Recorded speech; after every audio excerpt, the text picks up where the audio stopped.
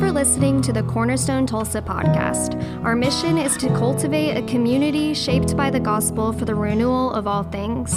If you'd like to learn more about our church, you can visit our website at cornerstonetulsa.org or find us on social media.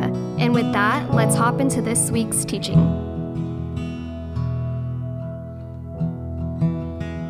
Stay standing as David reads the teaching text for us. Good morning. Hebrews 1 through 3. In the past, God spoke to our ancestors through the prophets at many times and in various ways. But in these last days, he has spoken to us by his Son, whom he appointed heir of all things, and through whom also he made the universe. The Son is the radiance of God's glory and the exact representation of his being, sustaining all things by his powerful word. After he had provided purification for sins, he sat down at the right hand of the Majesty in heaven. People of God, thanks be to God. Amen. Y'all can be seated.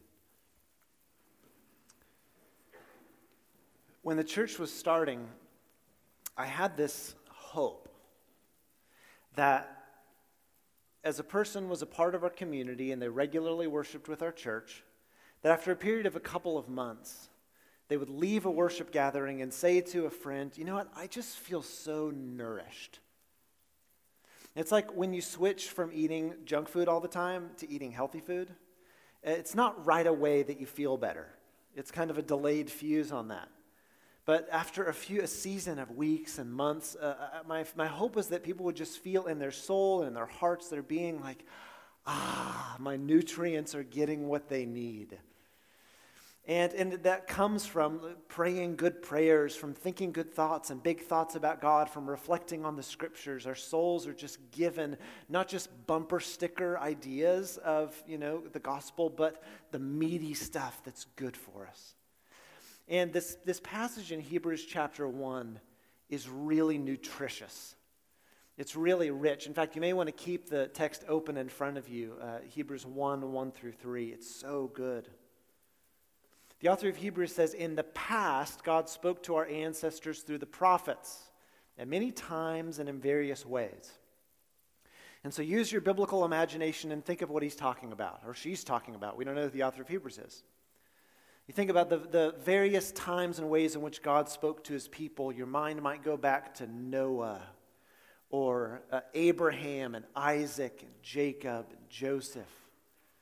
You might think of Moses and Joshua, Samuel, the judges, David and Solomon, the prophets, Isaiah, Jeremiah, Ezekiel, Daniel.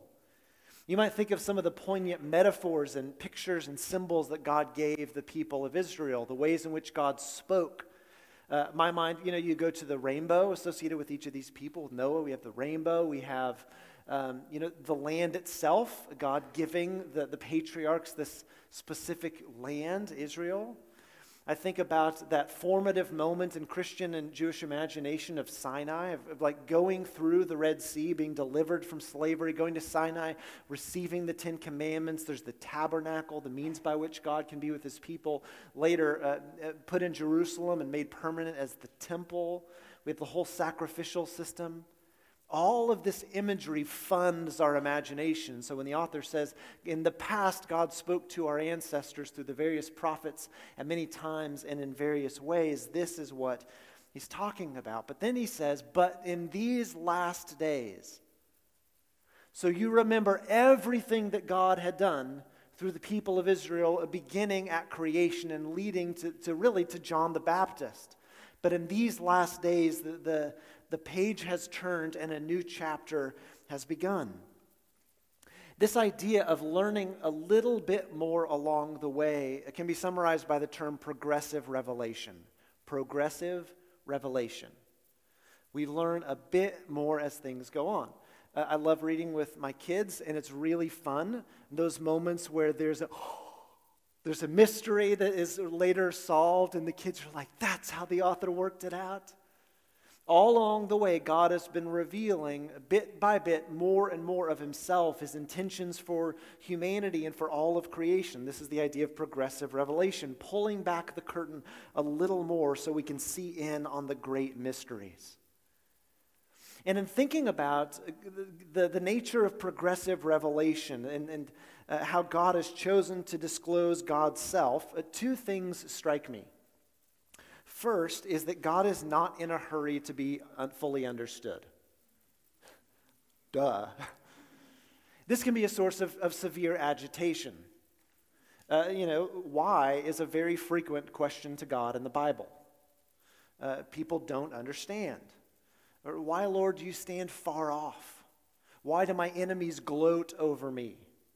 But God seems to be unhurried in letting the whole plan be known, or letting himself, God's self, be fully understood.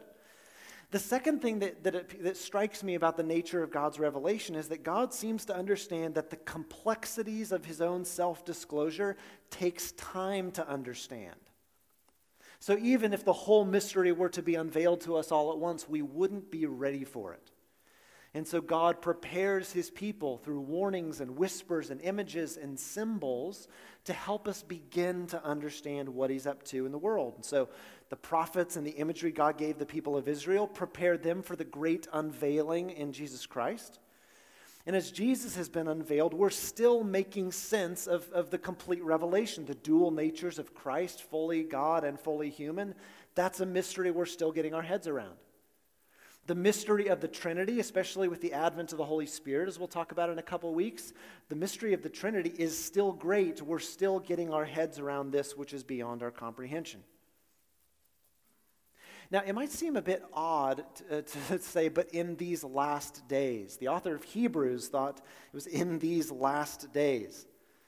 Aren't you like, man, I'm pretty sure we're pretty far into this book by now. But consider, many scholars date the patriarch Abraham around 2000 BC. He was somewhat around the time of Hammurabi, the Hammurabi's Code. We have Moses somewhere around 1500 BC. We have David around 1000 BC. About every 500 years there seems to be some great moment. The exile of Judah and the destruction of the temple happens in 587, again in about the 500s. And we see over time that God has been leaving this cookie trail of promises for about 2,000 years by the time that Jesus comes on the scene. By the time that Jesus is incarnate in the Virgin Mary, the story has already been unfolding for some 2,000 years, not to mention the distance from creation to Jesus, however long that is. And this story is still unfolding. Did it stand out to you in any way that we are the same distance from Jesus as Abraham was? We are the same distance to Jesus as Abraham was. And so if you struggle to believe or you get irritated with God's patience, you're probably in the same company of Abraham and Isaac and Jacob, who are waiting to see the totality of God's promises fulfilled. But also remember in looking back that God has proven himself faithful. The text says, in these last days he has spoken to us by his Son. It's a new chapter. Whom he appointed heir of all things, and through whom also he made the universe. This sounds like Colossians chapter 1, too. The Son is the radiance of God's glory in the exact representation of his being. Jesus said, if you've seen me, you've seen the Father. He's the exact representation of his being, sustaining all things by his powerful word. After he provided purifications for sins, he sat down at the right hand of the Majesty in heaven. Today we're talking about the next phrase in the Creed. On the third day he rose, and he ascended into heaven. He's seated at the right hand of the Father. Now the resurrection is one of my favorite things to preach on ever. I think some of my best preaching that I've done in the 4 or so years that we've been at church has been on the resurrection. It's a topic that I really love about, and I love it because it's the linchpin of Christian belief. And this morning, what I hope to do is help us feast together on the truth of the resurrection and also share some good news about what Jesus is doing now. Paul said in 1 Corinthians chapter 15, if Jesus is not raised from the dead, then we are to be pitied most of all among all people. If Jesus was not actually, literally, bodily raised from the dead, this is an exercise in futility. Jesus was amazing, but ultimately a liar if he was not raised from the dead. If he was raised from the dead, and that's why we say it's the linchpin of our belief, if he was raised from the dead, it validates everything that he said about himself It validates the whole story that he saw himself and taught others that he was living into, that is the Old Testament. And it also gives us sure hope about the promises for the future that Jesus gave us. It validates the past, the present, and the future if Jesus Christ was raised from the dead.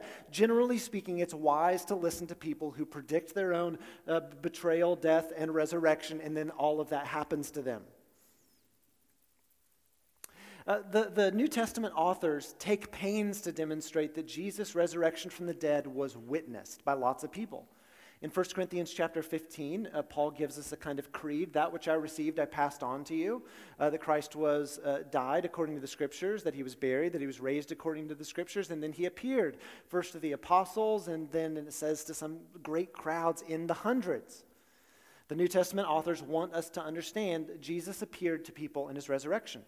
As we'll talk about in just a minute, he appeared to the women, he appeared to the disciples. When the Apostle John wrote his first letter, we have 1st, 2nd, and 3rd John, he begins it with this language that harkens back to creation.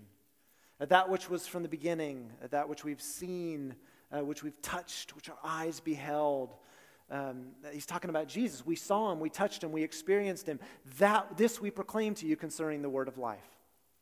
Saying this is not pie in the sky, timeless truths. He says we saw the resurrected Jesus, and now we have this feast before us of the story he saw himself inheriting, the story that he himself enacted in his own ministry, death, and resurrection, and the story that one will unfold at his consummation.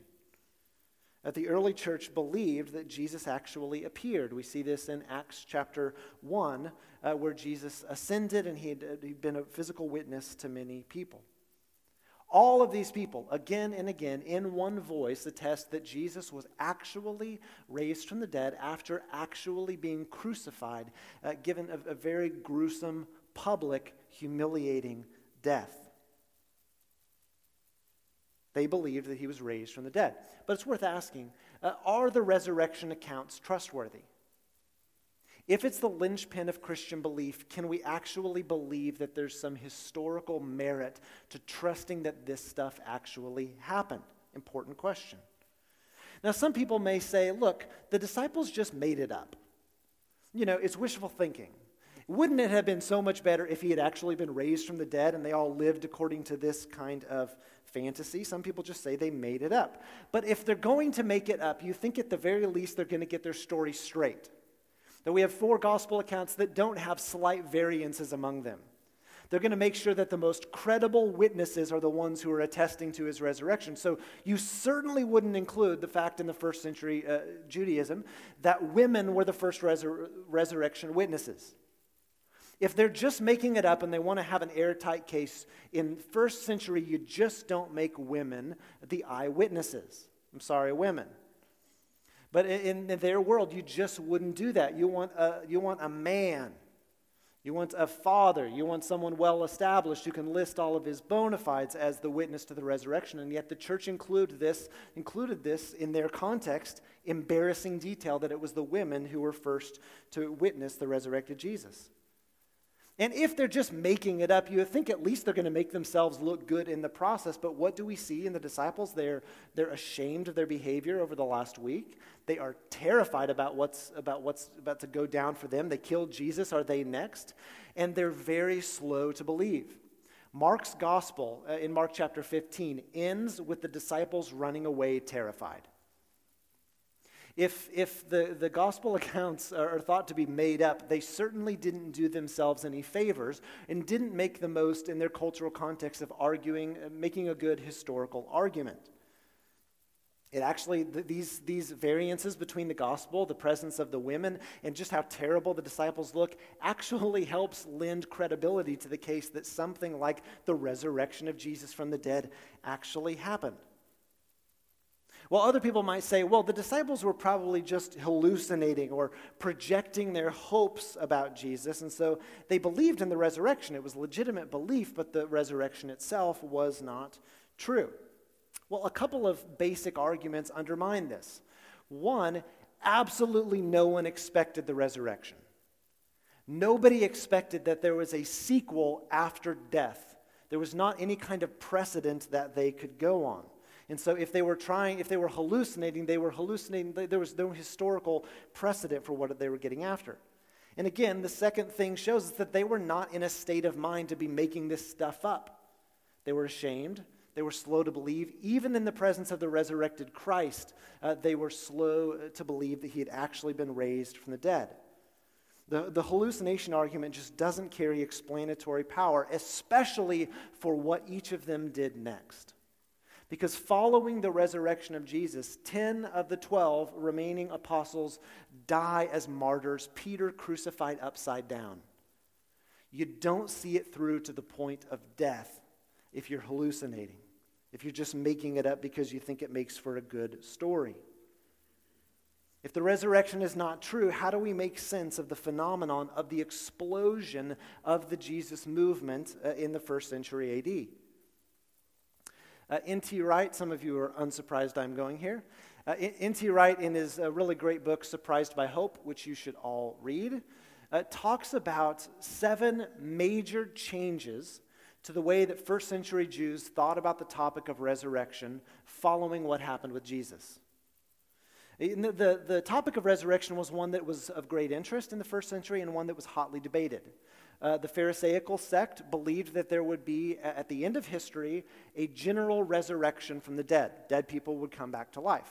The Sadducees were a group that Jesus argued with a lot. They did not believe that there would be any kind of resurrection. But this was kind of like when you get together with your Reformed or Presbyterian friends and they want to debate Calvinism and Arminianism, and the conversation never ends. This is kind of what it was like talking resurrection in the first century. But as N.T. Wright points out, there were 7 major mutations or ways in which people in the first century started talked about the theme of resurrection. And these shifts, these mutations, beg the question from an historical perspective, how do we explain the mutations? How, on a huge scale, tons and tons of documents and historical accounts of what people purported to believe, we have to have some kind of explanation for why a huge group of people started believing differently than they previously did. 7 mutations. The first has to do with before the incarnation of Jesus, there's tremendous diversity about what happens after people die. Okay, are you tracking with me? A lot of people have different thoughts about what happens after you die. What is the hope of the people of Yahweh? Well, in the first 2 centuries, Jewish Christians all of a sudden have very uniform thinking about what happens after you die. That it was this 2-stage process. You die and are somehow with Jesus, and then later in history there will be a resurrection of Jesus from the dead. Okay? Nod your head if you kind of understand what I'm saying, okay? There's diversity of thought to uniformity of thought. All of a sudden, a lot of people start telling the same story. How did that happen? A second mutation that happens is the resurrection moves from being this peripheral argument among certain groups of people to being the linchpin, the very center of hope and belief for large groups of Jewish believers. It moves from being at the edge to being at the very center. Why would this happen? In fact, it's so interesting. In the 2nd century, there was a pagan doctor by the name of Galen who, writing to another Roman doctor, described the uniqueness of Christians in 2 ways. 1, they had sexual restraint, and 2, they believed in the resurrection of the dead. Those were the 2 hallmarks of early Christian practice to the 2nd century pagan Dr. Galen. A third mutation in the way that Jewish believers talked about future hope was they had this vague idea of what resurrected bodies would be like, to all of a sudden having this very specific description of what resurrected bodies would be like. It's almost as if they saw someone who had been raised from the dead. Jesus, if you'll pay attention to the gospel accounts that include his post-resurrection appearances, has clearly a physical body because he's eating, he's drinking. Thomas can touch the wounds in his hands and his side, and yet he's also walking through walls, and he's disappearing from the sight of the 2 disciples on the road to Emmaus. He has clearly a physical body, and yet it's a transformed physical body. All of a sudden, this becomes the norm for how Jewish believers are talking about what resurrected bodies will be like. This is a shift. How do you explain it? A fourth mutation, again, there was diversity of thought. There's a lot of different ways that people were thinking, but people were largely agreed on the idea that the resurrection would be a one-time event. They're thinking the resurrection is going to be at the end of history, this one-time thing that happens. All of a sudden, we hear resurrection being talked about as a split event. One time for Jesus in the middle of history, and then when he returns, all who trust in him. They've split up the event in their conversations. And it's happening on a very broad scale. That's a mutation. A fifth shift in the theme of talking about resurrection was, previously, it was something that you are waiting on, like you're waiting for your bus or your train or your plane. We're just waiting for it to happen, and yet all of a sudden in the first centuries, there's this sense of we're no longer just waiting, but we're working in anticipation of the renewal and the resurrection that is to come. It actually gave them a sense of purpose in the present, not just something that they were waiting for. A sixth really interesting thing that happens, this mutation, is resurrection in Jewish circles was often talked about in terms of a metaphor. Primarily, it was used as a metaphor for the end of exile. The people of Israel and the northern tribes had been exiled in Assyria and scattered all throughout the Assyrian Empire. The people of Judah had been exiled to Babylon and scattered all about. They talked about resurrection. Think about Ezekiel 37, the valley of dry bones, like God reanimating his people and bringing them back to the temple. And even though they were now back in their land, they would use the language of resurrection to describe the idea that their foreign oppressors would be thrown off, that the Romans would no longer be there, or the Greeks before them. All of a sudden, the idea of resurrection moves from being a metaphor to being something quite literal, the actual resurrection of bodies. And this is, again, a mutation. And then the seventh mutation, which was to everyone's surprise. First of all, no one expected that a Messiah would suffer and die, and certainly no one expected that the Messiah would be raised again to new life. And yet the concept of resurrection is uniformly tied to the idea of messiahship. Okay, 7 big shifts in a large group of people in a short period of time. If you want to make a phenomenological argument, like you have to say, how did this happen? If there were not some kind of precipitating event, how does this large group of people who likes to argue about lots of things suddenly have uniform thinking on the matter? Truth is, they believed that Jesus Christ was raised from the dead, and that changed everything. N.T. Wright. He said, because of the early Christian belief in Jesus as Messiah, we find the development of the very early belief that Jesus is Lord and that therefore Caesar is not. The resurrection both of Jesus and then in the future of his people is the foundation of the Christian stance on allegiance to a different king, a different Lord. Death is the last weapon of the tyrant, and the point of the resurrection is that death has been defeated. Resurrection is not a redescription of death. It is its overthrow, and with that, the overthrow of those whose power depends on it. Despite the sneers and slurs of some, it was those who believed in the bodily resurrection who were burned at the stake and who were thrown to the lions. Resurrection was never a way of settling down and becoming respectable. Resurrection was always bound to get you in trouble, and it regularly did. Why did the early Christians modify the Jewish resurrection language in these 7 ways and do it with such consistency? Well, when we ask them, they of course reply that they did it because of what they believe had happened to Jesus on the 3rd day after he died. As a result of the resurrection, people's lives were transformed, and people's lives are being transformed. As a result of the resurrection, I can trust in everything that Jesus said about himself. Because he was raised from the dead, I believe that he was right when he said that he's the way and the truth and the life, and no one can come to the Father except through him. I believe that he's right in what he taught on the Sermon on the Mount, giving us this like North Star, this compass for us ethically. I think that Jesus was right in John 15:5 when he said, if you remain in me and I in you, you'll bear much fruit. I'm the vine, you're the branches. I believe the truest sense of flourishing and hope in life is to have an abiding relationship in Jesus. This is true because of the resurrection. Because of the resurrection, I can trust in God's promises that the earth itself is going to be made new. That sin and death and injustice will finally be dealt with. Those things that have sparked such deep moral outrage in recent years, the deep grief that each of us feel in our heart when we learn that a baby died before it had a chance, we can trust because of the resurrection that God's promises are going to be made good on. That one day He's going to wipe every tear from our eyes. As a result of the resurrection, we can believe that the dead in Christ will rise. Some of you will remember standing at Joe and Beverly's service, a couple in our community who's killed and went to be with Jesus, and the injustice of the early end to their life just felt so present. And yet Joe and Bev will rise. The dead in Christ will rise. Because of the resurrection, I can live a life that's no longer bound or defined by my sin.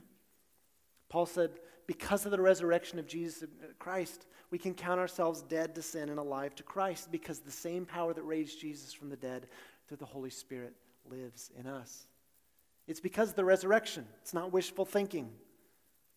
And because of the resurrection, I can endure hardship because even death cannot separate me from the love of God. Paul, who was martyred, said, for I'm convinced that nothing in all creation can separate me from the love of God. Oh, so how does it go? Romans 8:38 and 39. For I'm convinced that neither life nor death, neither angels nor demons, neither the present nor the future, nor any powers, neither height nor depth, nor anything in all creation will be able to separate us from the love of God that is in Jesus Christ my Lord. Because of the resurrection, we have legitimate grounds for belief. And it was because of the resurrection that those first witnesses died in testimony of it. Because the weapon of the tyrant could not be ultimately used against them and could not ultimately silence their voice. It was in hope of the resurrection, attested to by Jesus' own resurrection from the dead. But resurrection was not the end of this grand, sweeping narrative of the victory of God. In Acts chapter 1, we see the story of Jesus' ascension into heaven. And after he ascends, the angel says, this same Jesus who's been taken from you will return to you in the same way that you've seen him go. The church understood that the ascension of Jesus was not just a fancy elevator ride to heaven. Nor was it Jesus' retirement. He still had work to do. The ascension was Jesus' glorious return to heaven, to the presence of the Father and the Spirit, having done the work that he came to do. And if you're into graphic novels, you need to, in this frame, like this headspace, go and read Revelation chapter 5, where all of heaven is in mourning. Is there anyone worthy to open the scroll, to unveil the promises of God? And all of heaven is weeping. And John says in his vision, I saw there one looking like a lamb who had been slain. Oh man, all of heaven erupts in worship. He is worthy to open the scroll, to unfurl the promises of God. The ascension is not his elevator ride. It's not his fancy retirement party. It's Jesus returning in victory to the presence of his Father. To sit at the right hand of the Father is, of course, not a literal description. God is spirit. Those who worship him must worship him in spirit and in truth. Only in the Lord Jesus, beyond our comprehension, is in there the Godhead a physical body. Jesus maintains his physical body as part of the Trinity. It's to sit at the right hand is figurative language to say that the Father has appointed him heir of all things, as Hebrews 1 said. As Philippians 2 says that he's given him the name, that his name every knee in heaven, on earth, and under the earth will bow and say that he is Lord. He's at the right hand of the Father to say that the Father has exalted him. He's exalted to this place of authority. And he's active in ruling and extending his authority over all the earth. My bishop, Todd Hunter, said that Jesus is now leading the most substantive, interesting, and consequential life imaginable. What is Jesus doing in heaven right now? First, he's interceding for us. Man of sorrows, acquainted with suffering, who knows what it's like to be tempted in every way and yet without sin, is interceding for us. St. Bonaventure said, he ascended so that, seated at the right hand of majesty, he might show to the glorious face of his Father the scars of the wounds which he suffered for us. In Hebrews 7, it says, now at the right hand of the Father, he is able to save completely those who trust in him, because he always lives to intercede for them. He lives to intercede for us. When someone asks you to pray for them, they're asking you to intercede for them. What is Jesus doing now at the right hand of the Father? He is praying for you. And he is praying for me. And when our sins condemn us, when our conscience strikes us, we remember that at the right hand of the Father, Jesus presents the scars that he suffered for our salvation. Now remember, I have an advocate in heaven. He intercedes for me. What is Jesus doing in heaven? He's sending us the Holy Spirit. Cyril of Jerusalem said, do not think that because he is absent in the flesh, he is therefore absent in the spirit. He's here in the midst of us, listening to what is said of him, seeing our thoughts, searching our hearts and souls. He's ready even now to present all of you as you come forward for baptism in the Holy Spirit to the Father. Jesus said in John 16, very truly I tell you, it is for your good that I am going away. Unless I go, the advocate, the Holy Spirit, will not come to you, but if I go, I will send him to you. Praying for us at the right hand of the Father and appreciating what it is to be human, Jesus knows that we need a power that matches the demands and the invitations he's placed on us. And so he sends the Holy Spirit. We should ask, I don't want to get ahead of myself, we should ask for an increase of the work of the Holy Spirit in our lives. Jesus now is no longer limited by physical geography and time and space, but is available by the Holy Spirit to all who trust in him. What is he doing as he lives the most substantive, interesting, and consequential life imaginable? He's interceding for us. He's sending the Spirit. And finally, he's awaiting the consummation of his kingdom. 2 Peter. But do not forget this one thing, dear friends. With the Lord, a day is like 1,000 years, and 1,000 years are like a day.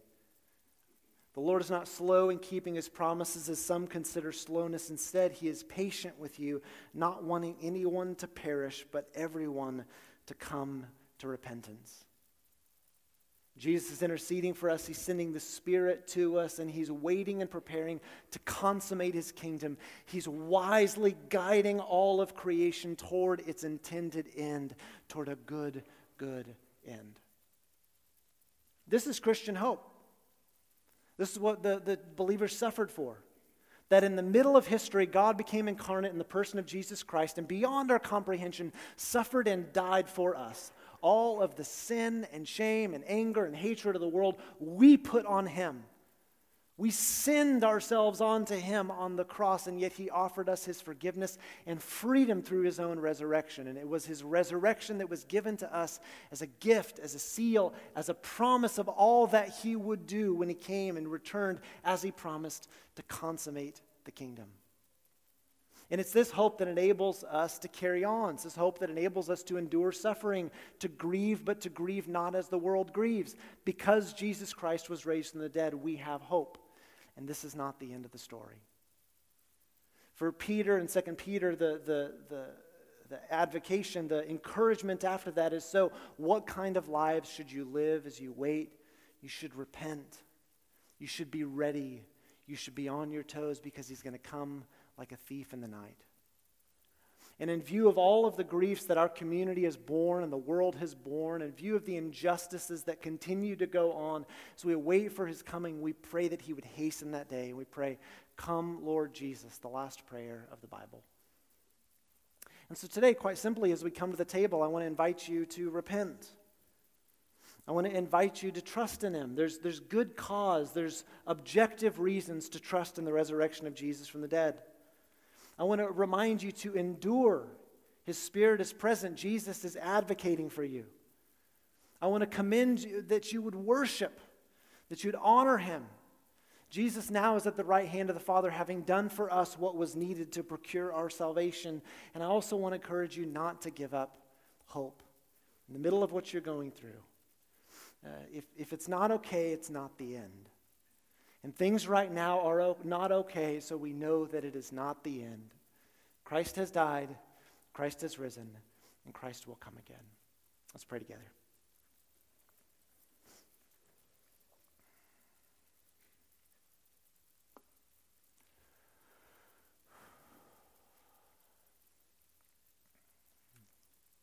Lord, I was struck this week thinking about my own distance to your incarnation and Abraham's distance to you. How many people must have thought, like, are we just making all of this up? Is God ever going to do anything? And I just confess, Lord, sometimes it's just easier to wonder. It's easier not to believe. There is evidence to the contrary, and yet we return this morning to that monument in the desert, to that reminder in the middle of history that something happened that changed everything. Something happened that literally changed the course of human history. And we believe, Lord Jesus, that you died for us and that you were actually raised from the dead.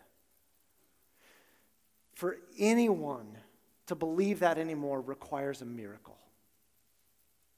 And for us to continue believing, Lord, we need the power of your Holy Spirit active in our lives. And so as we come to the table, Lord Jesus, we remind ourselves and we remind our souls that you are even more present in this room than we are.